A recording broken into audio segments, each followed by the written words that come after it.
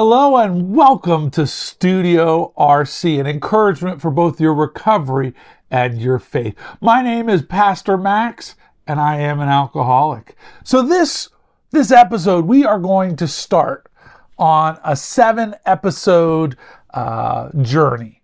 And we're going to take a look at some statements that are made by Jesus.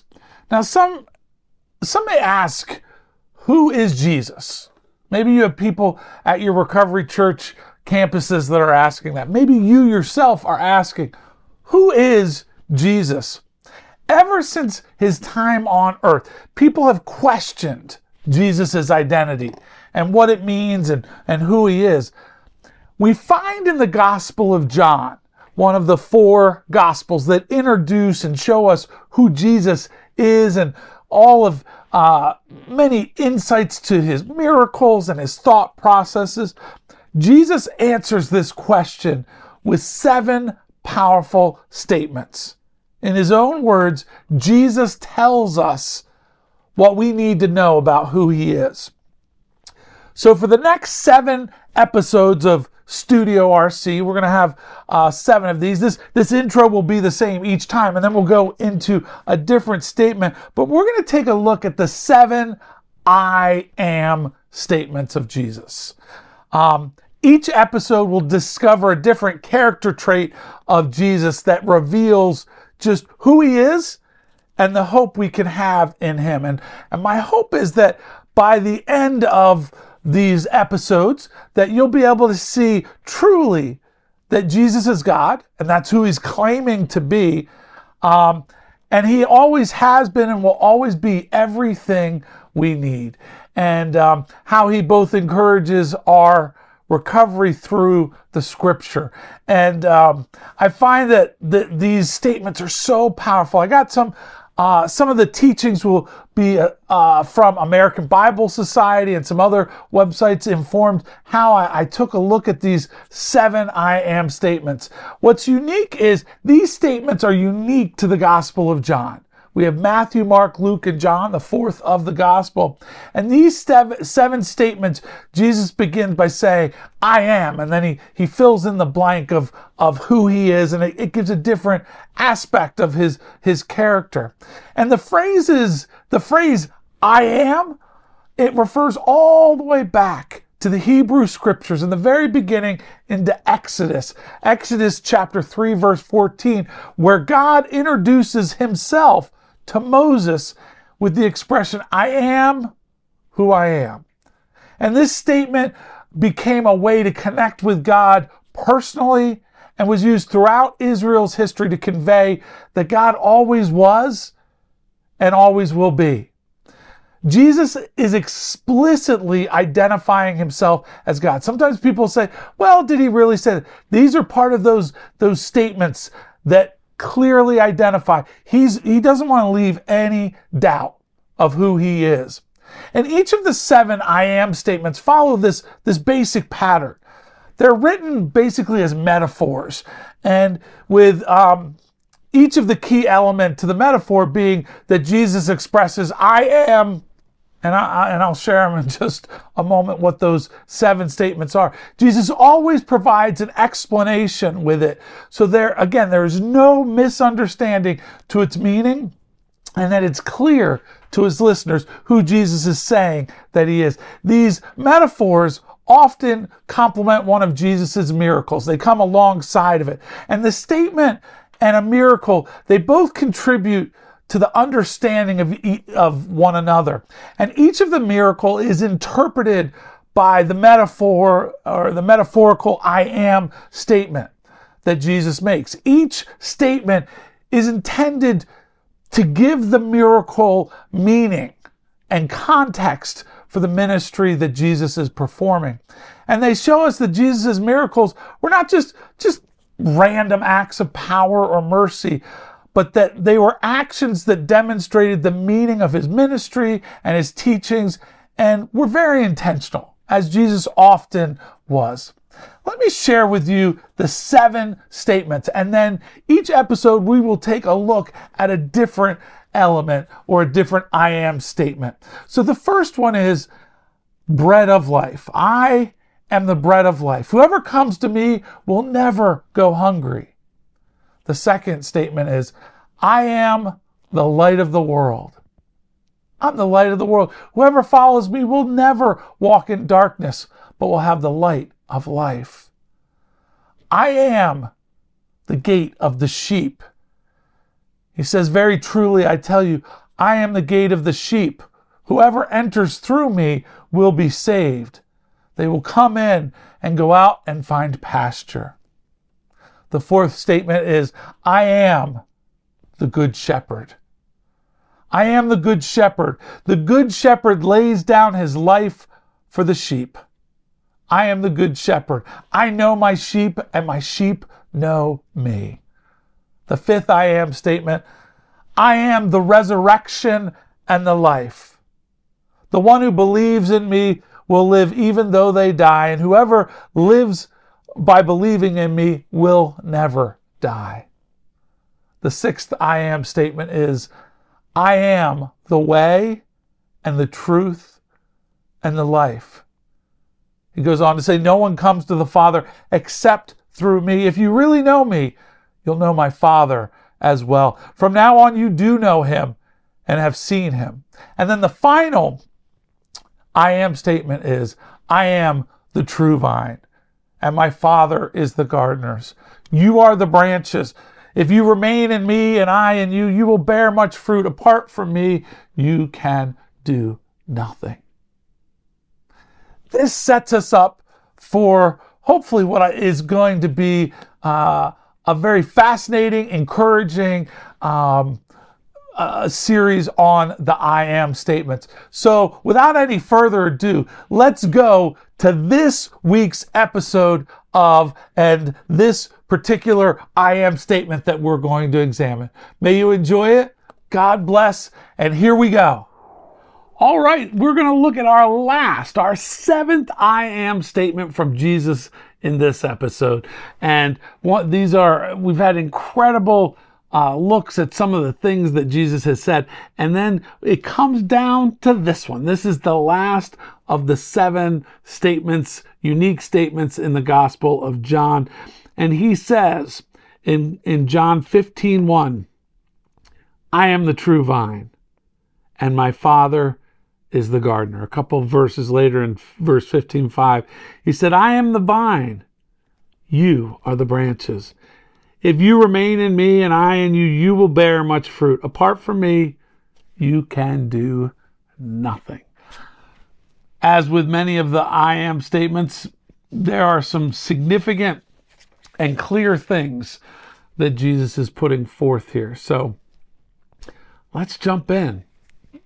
Put 10 minutes on the clock, and away we go. This is Jesus' last I am statement, and it's very timely, especially for the disciples who were suffering from separation anxiety, knowing Jesus' departure was imminent. They didn't know exactly, they weren't clear, but Jesus was making it as clear as he could. And they wondered, where's Jesus going? Will he come back? What are we going to do without him? These questions flowing through their heads. And then he says to them, I am the vine, and you are the branches. Those who remain in me and I in them will bear much fruit, for you can do nothing without me. Jesus uses this beautiful metaphor of a vine and its branches to illustrate the deep unity he desires with us, his followers. He wants that kind of connection. Jesus said, you must remain in me, remain in Christ. That means abiding, delighting, dwelling in him daily, every single day. Stay connected to him through his word. We never stop depending on him. And if we remain connected to Jesus, eventually we will live fruitful lives. A branch cannot bear fruit by itself. It needs the vine. Jesus is the vine. And staying connected to him, it enables us to bear the fruit of his love, joy, peace, patience, kindness, all those fruits of the Spirit that get produced in us by being connected with the vine. Jesus invites us to enjoy friendship, fellowship with him, being with him, spending time with him. He wants to have a constant communion with us, with you, so he can be our source of strength and hope. And I think for a lot of people, that's exactly who and what Jesus is. He is that source of strength and hope. And I can't help but think of when, in the big book, when it says half measures avail us nothing. In other words, if we do the program or the steps only partially, we don't get partial credit, we get zero credit. And this is sort of that same thing where Jesus is like, if you're not in me, nothing's happening. So I think that there's that parallel in our recovery, that we don't want half measures. We want to be fully connected, fully in, and Jesus then will be fruitful for us. Many of us have walked the rows of a vineyard, especially if you're an addict or an alcoholic, whether you visited a vineyard, whether you were there for a wedding or something. Many of us have had that kind of experience. And when you think of a vineyard, you think of the trees and the sprawling landscape and just this beautiful images that come to mind. Usually the first image that comes to mind is not the vine. That's not, maybe the grapes, but take in for a moment the great humility of Jesus, which what would we expect otherwise? But the one who has already been described as life itself, the light of the world, our guide home, the door to eternal life, the resurrection, the life, the way, the truth, all these incredible things. And he's pleased at the end, right before the end of his life, to speak of himself with the low and humble comparison to a vine. That's so Jesus, right? Like, if he's going to compare himself to something, he's not comparing himself to some fireworks show at the latest show in Vegas, baby. He said, well, let me compare myself to this low and humble vine. Now, the cultivation of vineyards, it was central to the life and economy of Israel, so that they would be very familiar with it. It was understood. It was common. It was not overly a glamorous thing, much like a shepherd wasn't glamorous. I think as people of faith, we elevate a shepherd, but a shepherd, it was a lowly shepherd. The vine is kind of lowly. Apart from their use in wine, grapes played an equally important role in the Palestinian diet. They were part of what people would eat in that area, in addition to wine. And Jesus was not introducing something new. It was familiar to every listener. And the centrality of vineyards to Jewish life is a comparison of Jesus' centrality to our lives. He's the center of our faith, the source of our life. The symbolism that Jesus uses here of the vine and the branches is very similar to that of like the head and the body, or that we have a living relationship with Jesus and we belong to him. We're unable to live on substitutes. We can't produce fruit apart from Jesus. If Jesus is the true vine, the implication is that there are false vines that we can or may be connected to and continue in. As the true vine, Jesus encourages us to live, remain, and make our homes in him. This invites us to having this ongoing, active connection to Jesus. I think that that's a powerful thing. And he's able to, as we've done in a previous series, when we talked about the fruit of the Spirit, we're able to produce the fruit that reflects our connection to Jesus, that connection to the Spirit. We become even more like him as these things are produced in us. I think that sometimes when we work with others, there's fruit, but it tells us you can't transmit something you haven't got. And the same goes with, like, if you're not connected to Jesus, you can't produce it. And if you haven't done the program or don't know the program, you can't produce it or give it to someone else. And I think that that's what a beautiful picture that is. This is a clear statement that Jesus makes. Just the thought, the spiritual life courses through Jesus. And as long as we're connected to Christ, his spiritual life also flows through us. And I think of that in that when we admit our powerlessness in step one, we then came to believe in a power that was greater than ourselves. And the way I think of this is, I am powerless. But once I discovered that I'm powerless, and thankfully the steps don't leave me there. It's not like you're powerless. Good luck. We came to believe that there was some power that was greater than ourselves, that was outside of ourselves.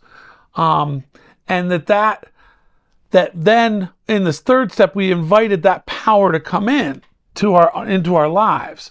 And so that's very much like how we get grafted to Jesus. We have this power source that we're plugging into, that we're becoming a part of. And that's actually steps 1, 2, and 3 very clearly delineated. I think so frequently that, people will put up with a power that's not strong or not strong enough. I want the strongest power I can have. And it just so happens that the power that I discovered is the power of Jesus. And the power of Jesus never lets me down. And so people don't always get right to Jesus when they're asking that power in that third step prayer initially. And it took me a little while to get there. But then I realized I discovered this power that was second to none, that was unexhaustible, that I could continue going and getting power from this source, because that spiritual life, that it courses through the very presence of Jesus, and it will then flow in and through us and out to others. Because we're in Christ, the life of Christ himself flows through us and through into us and out through to others. We truly do have access to the divine, world-changing power of Jesus. The opposite reality is also true, that apart from Christ, we can do absolutely nothing of true spiritual value. And the same would be for the steps. If we don't have a willingness at least to acknowledge or think that there might be a power greater than ourselves, that we're kind of stuck. But once we have that willingness to open it up, then we can start to develop that relationship. For us as people of faith, we need to stay close to Jesus. We need to know who he said he was. We need to understand how he moves and reflect and try to emulate his behaviors as best we can. We must regularly draw near to him through prayer, the Bible, reading, fellowship with other believers, whether it's Recovery Church, going to meetings, but those spiritual disciplines that he gives us, because he is the vine through which we experience the power of God. I want to experience the power of God.